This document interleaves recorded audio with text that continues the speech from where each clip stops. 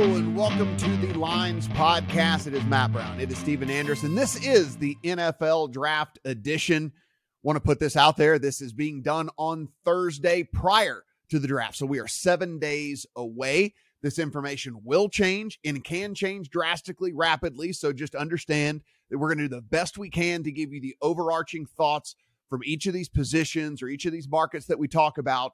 But again, by the time you consume this content, some information could come out, things could happen. These numbers can vary drastically and move really, really rapidly. So, Steven, that's kind of my very first caveat as we get in here to all of these draft markets and stuff. Like, this isn't, as always, the draft is informational based. The way that we make money off the draft is that, hey, look, it's one of the very few things that we are on a level, even playing field with the books, because they're relying off information. We're relying off information. We're trying to figure out where the information is coming from. And it is it the best information out there, and the books are trying to do the same thing. So it is one of those things why, we can go in and hope to have a decent ROI in these deals, because if we can read the tea leaves correctly and we can process the information correctly and we have a decent idea of how things might slot, there's money to be made in the draft. And since the COVID year draft, where it was literally the only thing to bet on in sports betting, there have been some best practices that we followed each year. Matt, I know you're a humble guy for the most part, so I'll say you are one of the most profitable NFL draft bettors out there. So we have some best practices to go on here. What types of information have been smokescreens in the past? What types of information and who it comes from has been a little bit more reliable in recent years? And for me, the theme of this draft in particular is that overall, compared to other years, this draft sucks. Like, there is a consensus around the league and draft circles that there's really only 15 true blue chip first round players in this draft. And with 31 first-round picks, Dolphins lost theirs. They got it docked. After those blue-chip players on these teams' boards are taken, it could be complete chaos here. So when it comes to that back half of the first round, I wouldn't be laying heavy juice on anything. If you're going to be laying heavy juice, it better be something that just broke and you're just trying to get it before it goes off the board, or something that is just completely agreed on across the NFL draft information circles. So I am expecting chaos in this draft, and it starts with the number 2 pick after Bryce Young's going to be number 1. We don't have any idea what the Texans are going to do here. Yeah. So starting with the number 1 overall pick, and this just kind of will easily transition into our quarterback talk here. The number 1 overall pick in the draft. Before we get started here, if you're listening on the audio version, if you want to hit the pause button just for 2 seconds, scroll down, give us a 5-star review.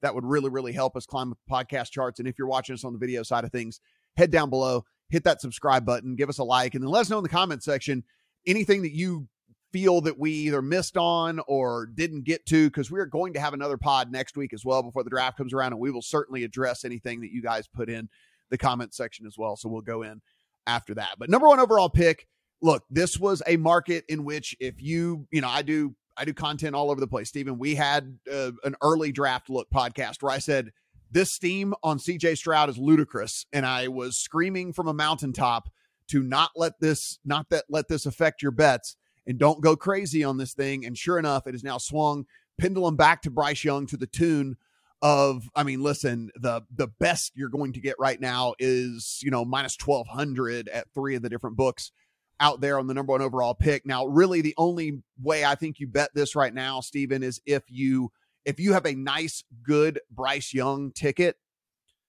If you just think that there is a snowball's chance in hell that this is all craziness and the Panthers could actually take CJ Stroud, it's already drifted up to 8-1 now, where putting whatever, $30, $50, whatever it is, to make sure that you can get a steak dinner out of this and you're not coming away empty handed if absolute chaos breaks out.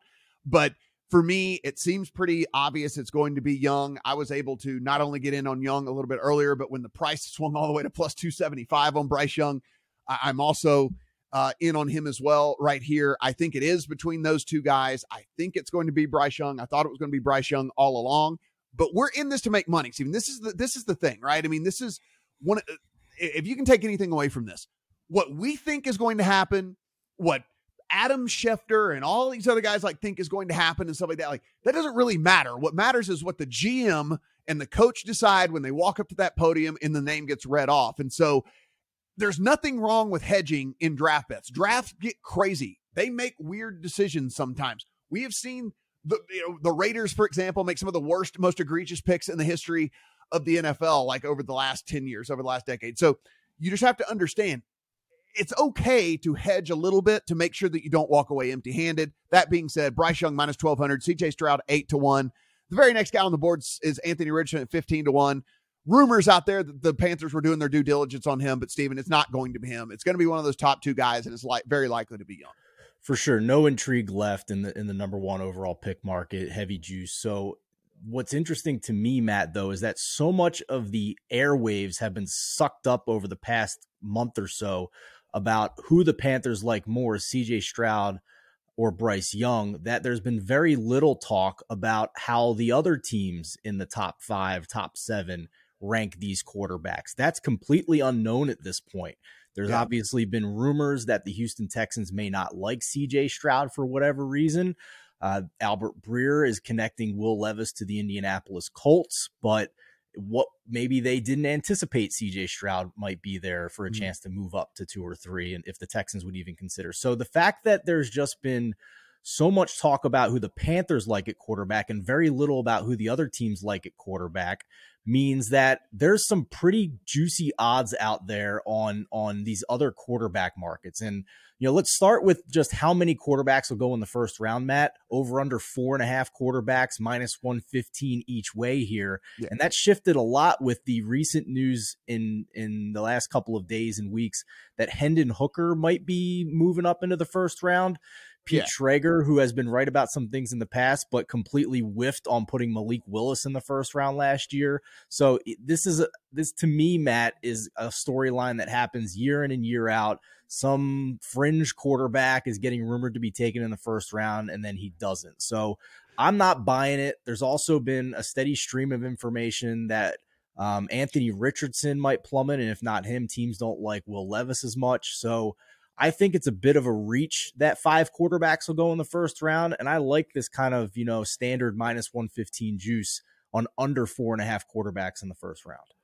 Yeah, I'm kind of actually on the other side here. Really? Okay. I think a team's going to end up taking a flyer on Hendon Hooker. And here's the thing. I honestly believe, now he wouldn't go number 1 overall, but had he not gotten hurt, I think he would at least be in the conversation right there with Young and Stroud. And so with all of that, I mean, the really the only knock now at this point is the age thing, because if we believe that he's going to have to sit for a year to be completely healthy, he's going to be a starter then in his year 26 season. And the thing is, yes, that's not great, but at the same time, if you get 8 to 10 years out of a quarterback, any NFL franchise will be perfectly fine with getting 8 to 10 years out of a quarterback.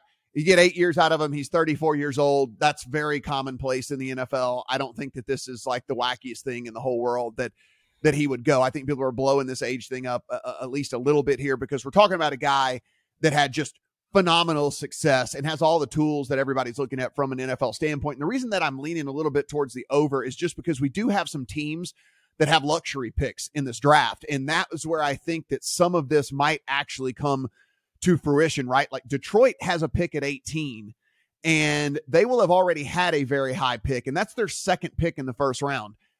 If they wanted to take a Hendon Hooker, nobody's going to lose their mind over that for this Detroit team, because, by the way, if you look at the Detroit team on paper, they're pretty damn stacked on both sides of the ball. And so just admitting that Jared Goff isn't necessarily the franchise future here, I don't think anyone's losing their mind at all on that. You have Tampa at 19, certainly needs a quarterback. You have Seattle that has again, one of those luxury picks I'm talking about. Their second pick in the first round comes at pick 20, where they will have already had a top 5 pick and then can come back. And if they wanted to take a Hendon Hooker at pick 20, nobody's losing their mind. Pick 23, Minnesota. You don't have to play Hendon Hooker in year 1 because you still have Kirk Cousins on a 1-year deal. So he could be the bridge to get to Hendon Hooker. So I don't think that it is Cousins. I don't think that this is like the craziest thing in the world for one of these teams to kind of lock up a dude that, again, you get that 5th-year option and with a luxury pick, whatever. Now, it's probably got to be one of those teams. It's probably got to be Detroit at 18, Tampa at 19, Seattle at 20, or Minnesota at 23 for this to get home. But I don't think it's out of the realm of possibility for it to get there, which is why I wouldn't play the under. I'm not running to play the over either, but I would not be caught on the under here in this one, just based off of those teams that I do feel like kind of have some luxury picks. Sure. The reason I brought it up is not because I'm betting it, but the fact that you're getting even juice on both sides. You don't see that very often at this point, a week before the draft as we record now. So I guess my point is, if you have a strong opinion like you do, then you're getting pretty decent juice here. You don't have to lay a lot. So it's kind of a 50-50 proposition here with the juice. I love that you brought up the Detroit Lions. The other team I want to bring up is the Las Vegas Raiders, who were already reported as very much in the mix trying to move up to the number 1 pick here, despite the fact that they brought in Jimmy Garoppolo. So we know that they are interested in a quarterback in this draft.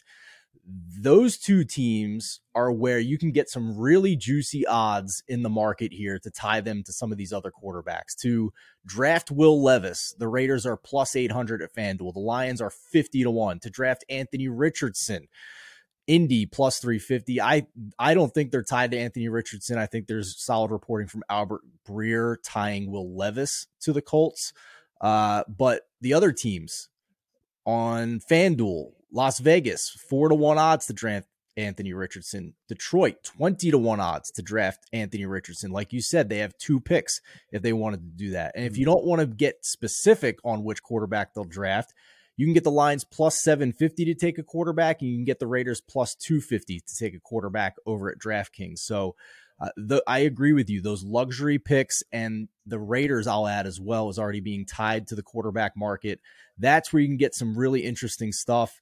And I'm curious what you think about the Indianapolis Colts overall, because I'm convinced at this point that they are not going to trade up, either because the Texans are in their division and don't want to, or they know that the Cardinals are basically not taking a quarterback. They don't have really a big reason to trade up one spot.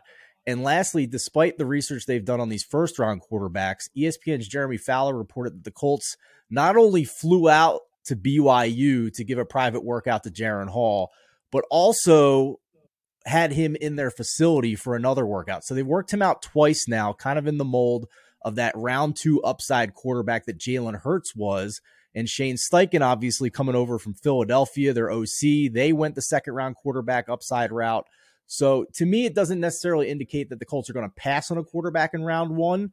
But if their guy isn't there, I don't think they're going to force it and take a quarterback. And it also makes me think they're less likely to give up more capital to trade up for a quarterback. So if that happens, then there are some amazing long shot odds on the Colts or the number 4 pick to be one of these elite corners, to be one of the defensive players. So that's interesting to me as well with the Colts situation. Yeah, I can't see the Colts passing on a quarterback. I mean, it just doesn't make a ton of sense for them. I mean, I think they're just doing their due diligence in case something just went completely off the rails, and they should, that's what these teams should do. But I think they've made it pretty well known that they want a quarterback, that this is a draft in which they can take a quarterback. And honestly, you can't really go wrong if you're the Colts in this situation, if the Cardinals really do hold on to the 3rd pick, right? Because you knew going into this that you were likely to get either Levis or Richardson. And if this whole Texans thing it might be Levis or Stroud now, you might have your choice of all 3. Yeah, you might have your choice of 3. So I can't imagine that that's going to be the case here when it comes down to it. So very interesting. I think the one thing we can look at here for me, if we're just looking strictly from a value aspect, it's plus 275 at DraftKings. I don't know exactly what it is at other books right now. Steven, you might for the number 2 overall pick. If there's a better odd on CJ Stroud to go plus 275 as the number 2 overall pick out there anywhere. But I think it's probably the best at DraftKings. Yeah, it looks like it is. It's plus 275. Here's the thing.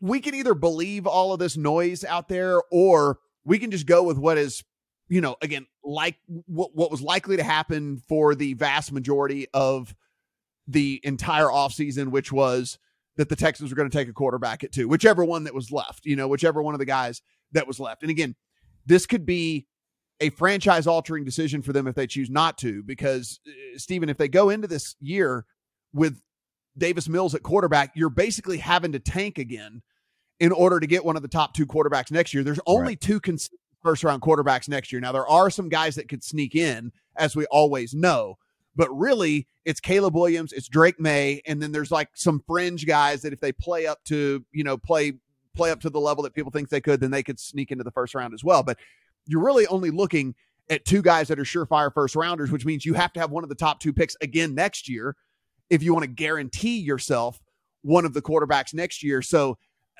again, I just don't know if you can roll the dice. Listen, we all thought Seattle was going to suck this past year, and they didn't. They won more games than they needed to. The Texans, by the way, maybe the most egregious win in NFL history to put them at number 2 right here, where they could have taken Bryce Young at 1, and instead they decided to win in week 18, a meaningless game that put them at 2, and now that puts them in this weird position. So again, I am not off of this whole CJ Stroud going number 2 thing. I actually think that this is a lot of smoke going on out there, in my opinion. Yeah, it's hard. This is where I'm not going to give a strong opinion here, because there has been a steady stream of information, not just from one person, but multiple, and some guys that have been trustworthy in the past, that the Texans may not be interested in a quarterback with that second pick.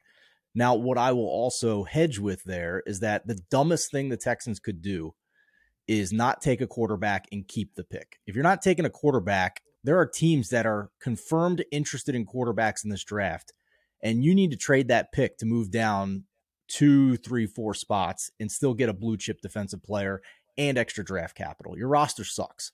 So, but dumb teams do dumb things in the draft. So, we'll see. The other thing I'll say that we should mention, and we'll talk more about this at defense, I'm not convinced that Will Anderson would be the pick at number 2 based on his odds, and that might be worth something too. But we can talk about that more when we get to defense. Yeah. Again, I just think we're doing this from a betting standpoint. I think the plus 275, just from a betting standpoint, do the Texans because if it's not the Texans, it might be somebody that trades up to get him as well. You have multiple avenues to get Stroud at number 2. Right. It's kind of one of those things where if it's not the Texans, if they wanted to trade out of that spot, it's likely someone coming up to get Stroud at 2. Yeah. So I do like Stroud at plus 275 to be the number 2 overall pick. Running back props, this is easy. It's going to be Bijan Robinson. He's the first running back off the board, no doubt about it. There's not going to be 2 go in the first round, and it's very, very highly likely that Jahmyr Gibbs is the second one off the board. If it's not, it's probably going to be Charbonnet, and that's going to be about it. There's no other guy that has really any sort of high grade. Now, there's a bunch of depth in this in the 3rd, 4th rounds, 5th round, stuff like that. If you listen to the talent evaluators out there, they're all like, yeah, it's deep for guys that are going to be, 3rd, 4th, 5th rounders, but there's nobody who's going high. It's going to be Bijan Robinson. That's going to be it. And most likely the second guy taken is going to be Gibbs, and that's going to be on day 2 anyway. But how high is Bijan going, Matt? Because we got markets on that. Bijan Robinson at FanDuel, over under pick 12.5. You can get plus 134 on under 12.5. And that's interesting to me because I'll go back to the idea that the consensus is there's only 15 blue chip first round picks in this draft. And some of them are quarterbacks, and a lot of teams in the top 15 don't need a quarterback. Daniel Jeremiah has Bijan Robinson as his number 3 overall prospect in this draft. And I think you and I both agree that the positional value of running back is not worth taking them in the top 15, but that's not what we're in the business of doing here. We know for a fact that these teams in the NFL, a good number of them will not care about positional need or positional value. Some GMs do not subscribe to that. The smart ones do, but a lot of GMs do not.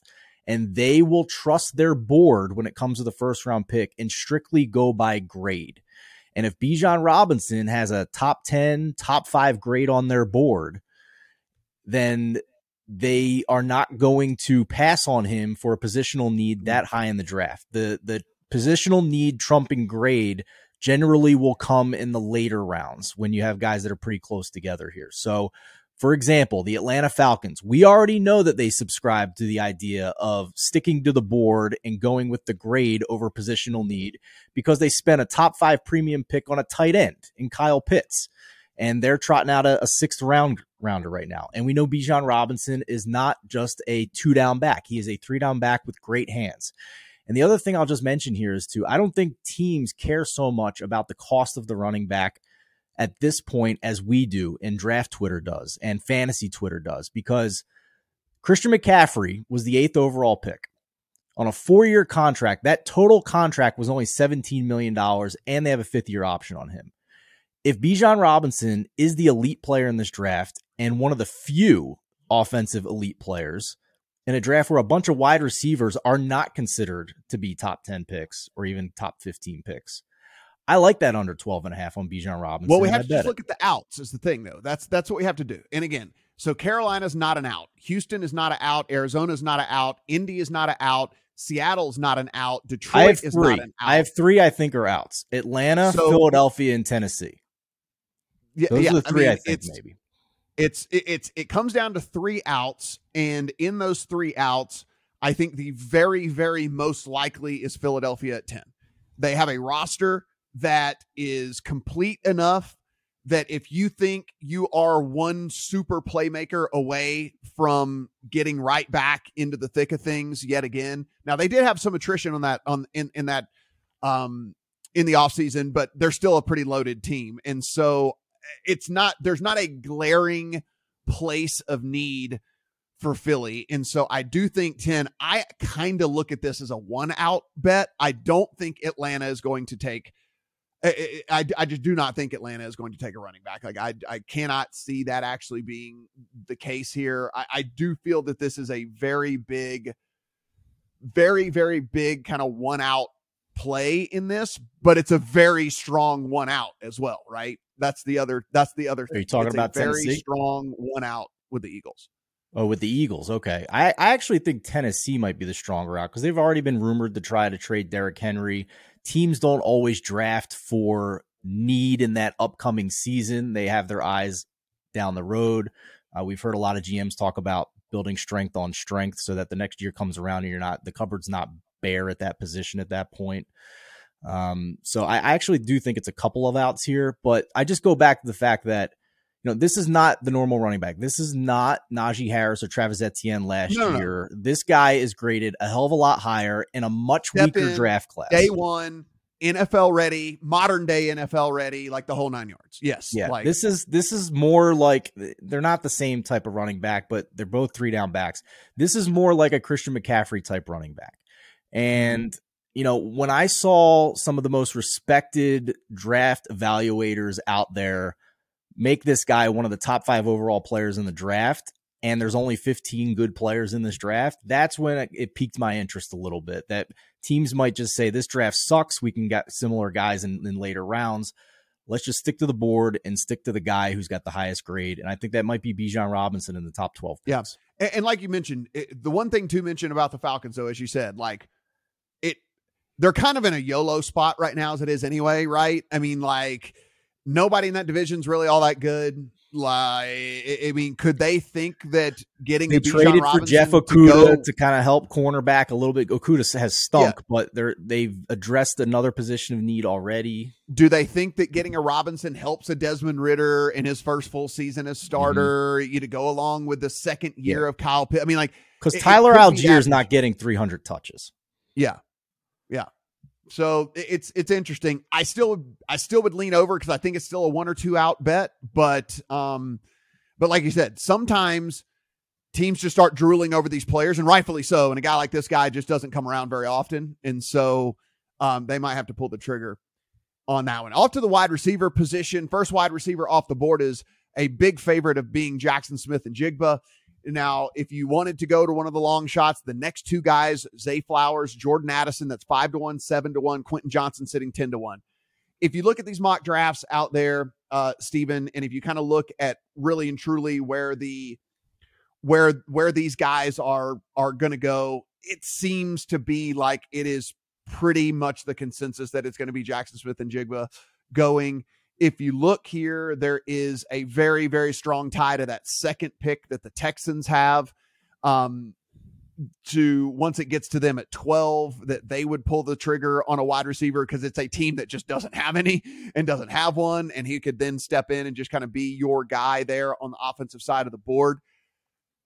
I would say that is pretty strong to go with Njigba there at 12, but listen, that's why his number is sitting 12.5, right? Because he has one. It's almost a 1-out bet for that one too, right? I mean, it's like almost a 1-out bet for that one because you just can't really put a strong tie to him in any of those other teams in the top 11 picks.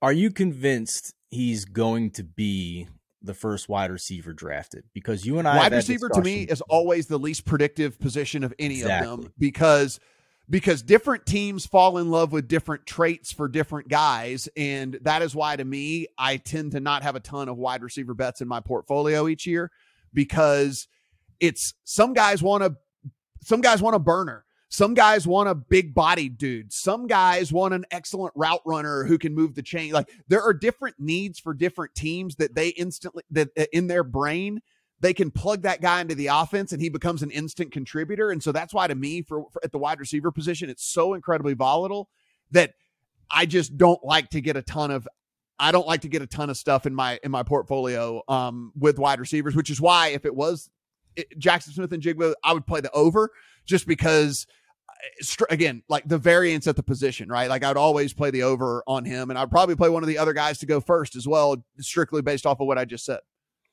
Here's why I'm taking a stab at somebody else in this market. And JSN has gotten as short as minus 400 at PointsBet, I believe, to be the first wide receiver off the board. And I think that's a little crazy. I think this price has taken off based on mock drafts and fantasy football evaluations and dynasty rookie drafts and whatnot, because this is really about how teams evaluate wide receivers. And there have been multiple reliable draft reporters out there saying that some teams view Jackson Smith-Njigba as a slot-only receiver. And it wasn't too long ago that was the reason one of the best receivers in the league, Justin Jefferson, started sliding down the first round because some teams viewed him as a slot-only receiver. It's dumb, but it happens. Ask Cooper Kupp if it matters if you're a slot-only receiver who won Super Bowl MVP. So the reason I bring this up is because, Daniel Jeremiah is one of, if not the most respected draft analyst in the game. He wants to be right with his mock drafts, but he's also tied into a lot of team sources, obviously working for the NFL Network. And he has been steady with ranking Jordan Addison as his number one wide receiver.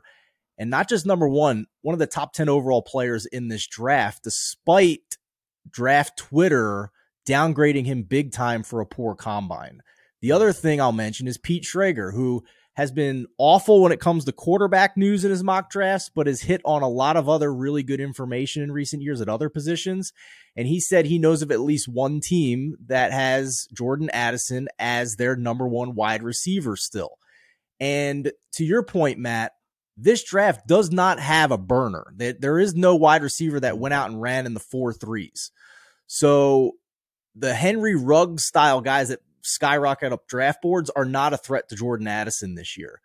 So, you can get 10-1 on Jordan Addison to be the first wide receiver drafted in this go around. Right. Do 1 in 10 drafts. And that's it. That's what we have to say. Like, does that happen 1 in 10 drafts? And I think in 1 in 10 drafts, it probably does because we've seen wide receiver be so incredibly volatile. Yeah, for sure. And the other two wide receiver bets I've made are tying teams to the wide receiver market out there. The Dallas Cowboys in the past have not exactly been good at hiding their intentions with the NFL draft, right? They have had visits and in-depth connections with JSN, Josh Downs, Quentin Johnson, Zay Flowers, Jalen Hyatt. We already know their defense is elite. They got quarterback locked up. Offensive line is good. They have Tony Pollard on the franchise tag. That's some pretty steady smoke there on the wide receiver market for Dallas, and you can get them plus 500 or better for their first pick to be a wide receiver. And the other one that's kind of out of left field, Matt, the Jacksonville Jaguars.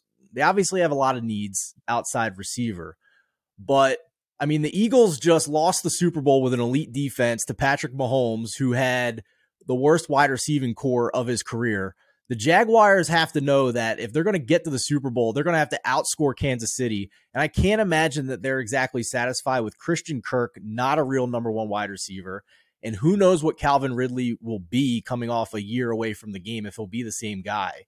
You can get 15-1 on Jacksonville to take a wide receiver in their first pick. And they're in that spot towards the bottom of the first round where all the good offensive linemen should be gone. All the premier defensive players should be gone. Those wide receivers are going to kind of start collecting there at the bottom of the first round. I know this one's out of left field, and I see you shaking your head. I'm just throwing it out there. No chance. They got Kirk and Ridley. They're going into the season with Kirk and Ridley. They ain't taking a wide receiver. That ain't happening.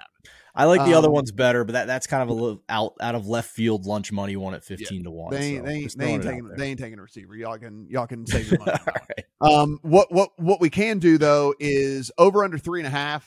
What we can start to look at is which receivers do we think for sure are going in round one? Smith and Jigba, Zay Flowers, Jordan Addison seem to be very consensus that these are going to be first round picks. Yeah. Quentin Johnson is in the first round in the vast majority of mock drafts that are out there.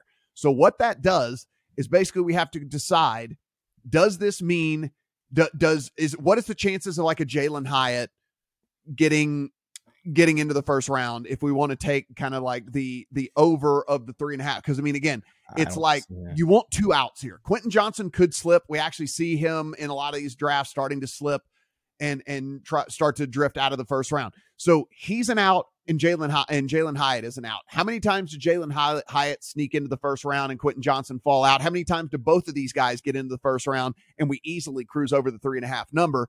It's just something we need to kind of start to assess here. I tend to lean towards the over here pretty heavily. I think there are some receiver needy teams towards the end of the first round that really could come in and just start scooping up these receivers. I mean, the Chargers certainly need a receiver. Ravens, if they don't end up trading for DeAndre Hopkins or whatever in the hell else they're trying to do with all of that. The Vikings, if they don't go quarterback, could certainly use someone to help out Justin Jefferson so he doesn't just get double teamed every single time he runs a route out there. The Giants certainly need help at the receiver position. You mentioned the Cowboys already. The Bills need a true number 2 because Gabe Davis has not turned out to be that guy for them. So, I mean, there are some teams that could take receivers towards the end of the first round. And so I lean pretty heavily towards the over on total number of wide receivers in the first round. Yeah, I respect your opinion on it. I can see it. I mean, it is one of the 5 premium positions that are worth the cost of a first round contract and a first round pick, because if you hit on one, then you're getting a huge discount on the market for second contract wide receivers. So it makes a ton of sense to me to just kind of fire at wide receiver at the end of the first round in the same way teams fire at quarterback throughout the first round. It's a weak class, right? It's a weak class. After you get past the top 15 picks, which I would argue none of these wide receivers are in the top 15 blue chip players, then it's really interchangeable between 16 through 50. It seems is the consensus. So you could see these teams just waiting to get whoever's left there for them in the second round. I'm more bullish on the tight end market, so we'll talk about that in a moment. But I don't have a strong opinion either way on the number of wide receivers in the first round. But based on recent history, 3.5 is a very low number for the number of wide receivers in the first round. Yeah, because I mean, if we think 3 are going for sure, then what was this number last year for like 5.5? Yeah, if we think 3 are going for sure, then we just have to ask how many times does that fourth one go, and is it worth betting that over? And in a passing league with so many teams that certainly could look at that position as a need, then we certainly can kind of look at it like that. You're listening to the Lines.com podcast network. Looking for the latest player props and the best betting odds from the top U.S. sportsbooks all in one place? Then join us right here every day this season for free picks and best bets from the sports betting experts you can trust. Check out the Lines.com NFL Megapod as Matt Brown, Steven Andress, and Adam Candy break down every game for this weekend's football slate. Join the Coast to Coast podcast crew Mondays through Fridays as Nate Weitzer and Josh Lander bring you the best player props and game lines for Major League Baseball, the NBA, and the NFL. And tune in to Beat the Closing Line twice a week as Nicole Russo, Mo Nawara, and Eli Hershkovich dive into NFL opening lines, plus special guests from the sports betting world. So subscribe, rate, and review to the Lines Podcast Network, the source you can trust to make you a better sports bettor. Bet basketball, baseball, or hockey with a risk-free bet up to $600 at BetMGM. Sign up and use bonus code THELINES, and you're on your way with the king of sportsbooks. Get the BetMGM app today and use promo code THELINES to make a risk-free bet up to $600. This is a new customer offer. Paid in free bets. Visit BetMGM.com for terms and conditions. 21 years or older to wager. Colorado, Indiana, Iowa, Michigan, New Jersey, Nevada, Pennsylvania, Tennessee, Virginia, or West Virginia only. Excludes Michigan disassociated persons. Please gamble responsibly. Gambling problem? Call 1-800-522-4700 in Colorado, Nevada, and Virginia. 1-800-270-7117 for confidential help in Michigan. 1-800-GAMBLER in New Jersey, Pennsylvania, and West Virginia, and 1-800-BETS-OFF in Iowa. In Tennessee, call or text the red line at 800-889-9789. If you or someone you know has a gambling problem and wants help, call 1-800-9-WITH-IT in Indiana. Promotional offer not available in Nevada.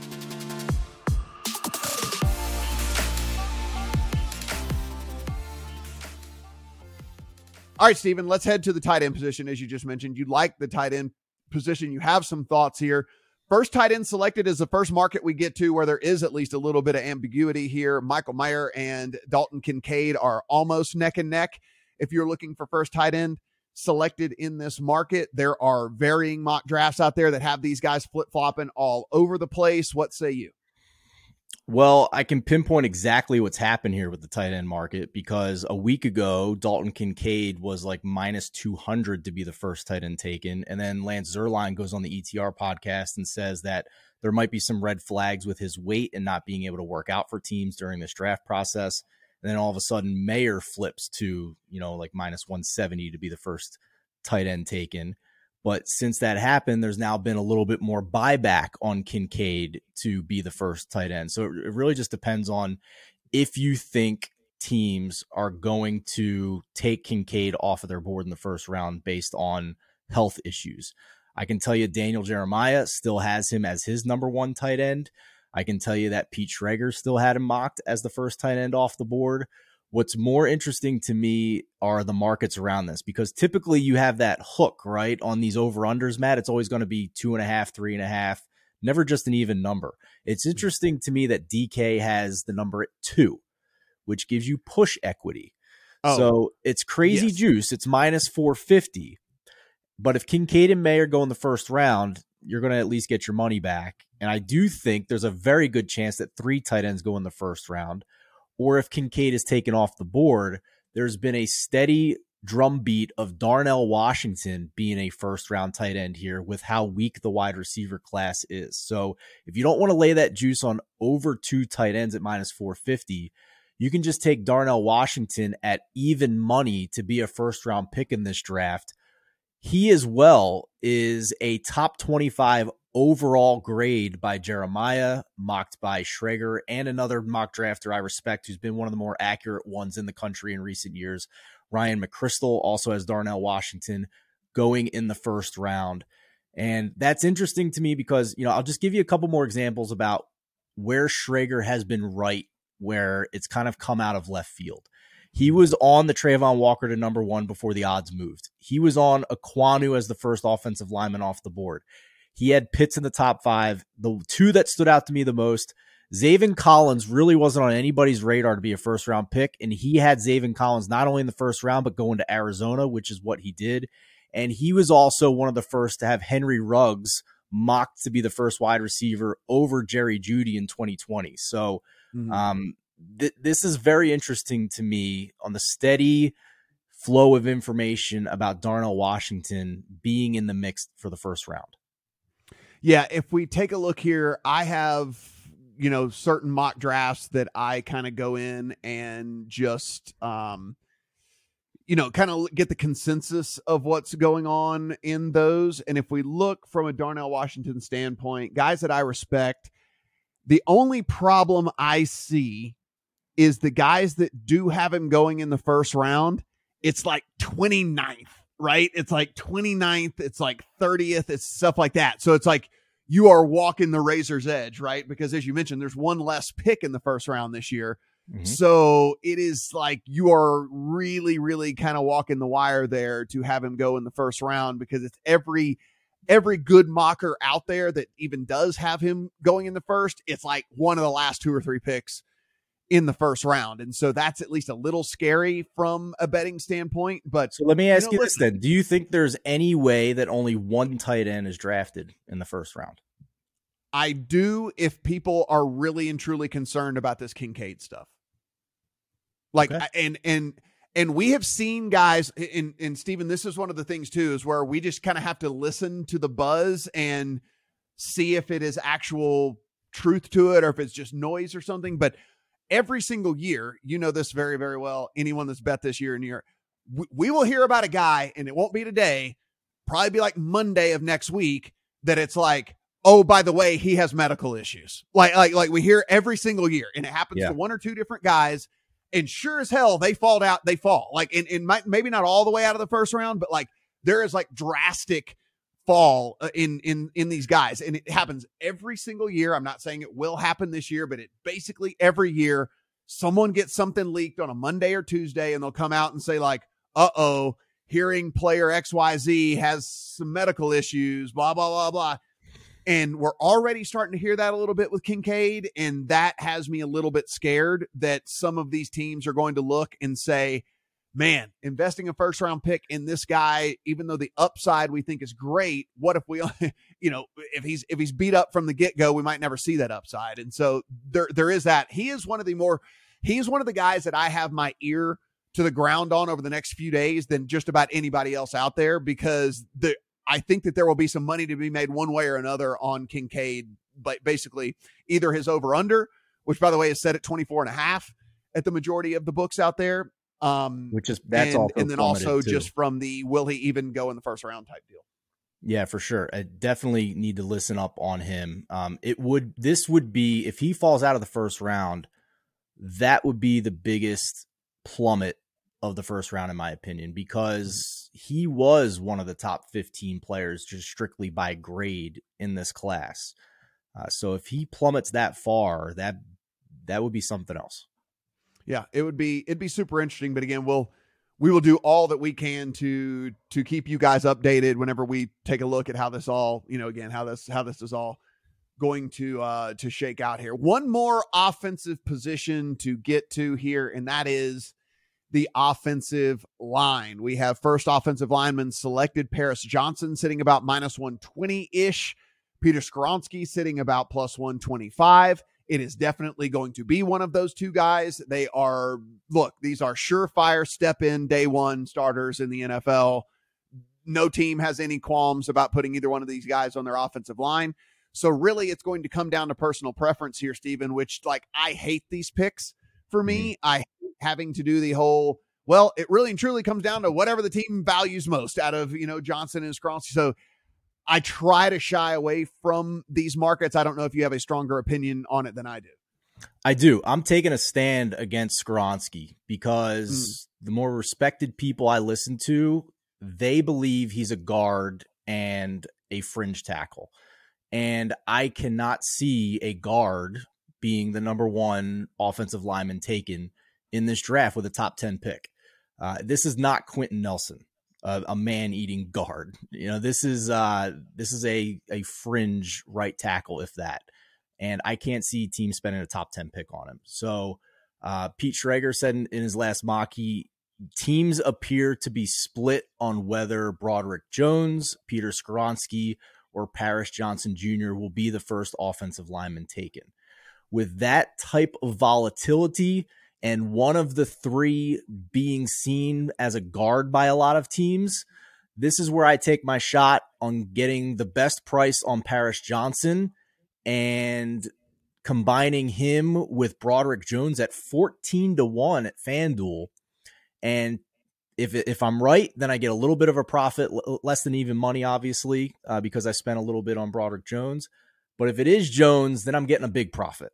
And I'm taking my stand that a guard will not be the first offensive lineman in this draft. Yeah, you would, though, be going against the vast majority of the kind of expert mocks that have come out over the last week. If we take a look, you mentioned Schrager himself. He has him going 7th overall. in his latest mock draft. If you start to look at some of these guys, Solak at the Ringer has him 8th overall. If you go, listen, I think at Walter Football, those guys do some really, really great mock drafts. Their 2 mock drafters have him going 8th and 9th. Listen, I think he's probably the most polished, right? I think the consensus is he's probably the most polished, but he doesn't have the most upside.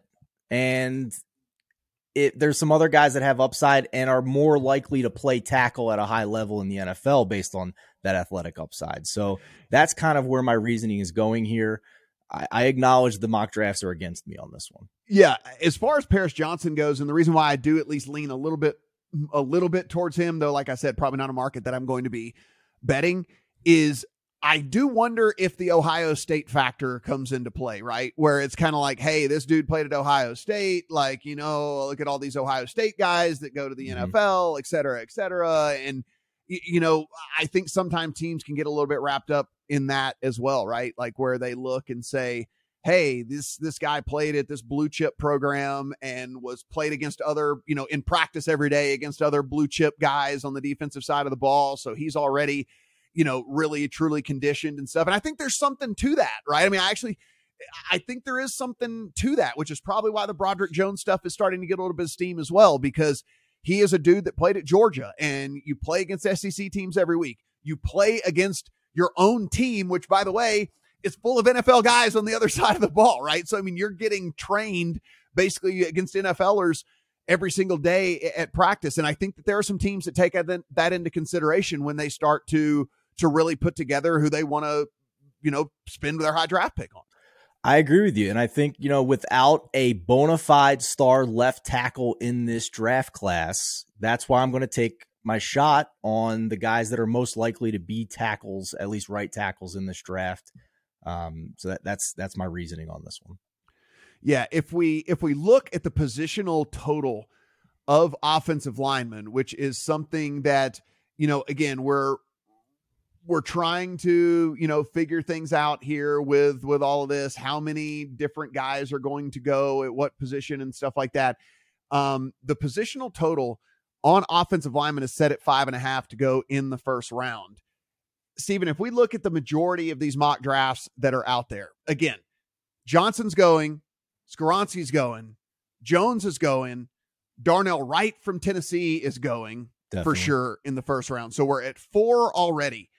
Do we get to 2 more? Because that number, again, is sitting 5.5 right now out there for total offensive linemen drafted in the first round.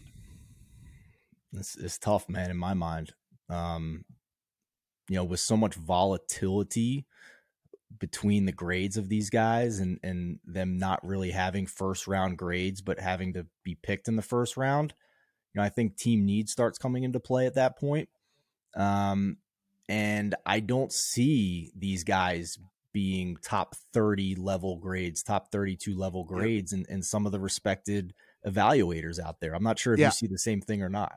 I think there's a correlated play here. And it's, if you think wide receivers goes over, then I think you probably look at offensive line going under, because some of these teams that could spend on an offensive lineman, if they choose a receiver instead, then I think that really puts it under the gun. Like we said, there's only 4 surefire first rounders in Johnson, Skoronski, Jones, and Wright.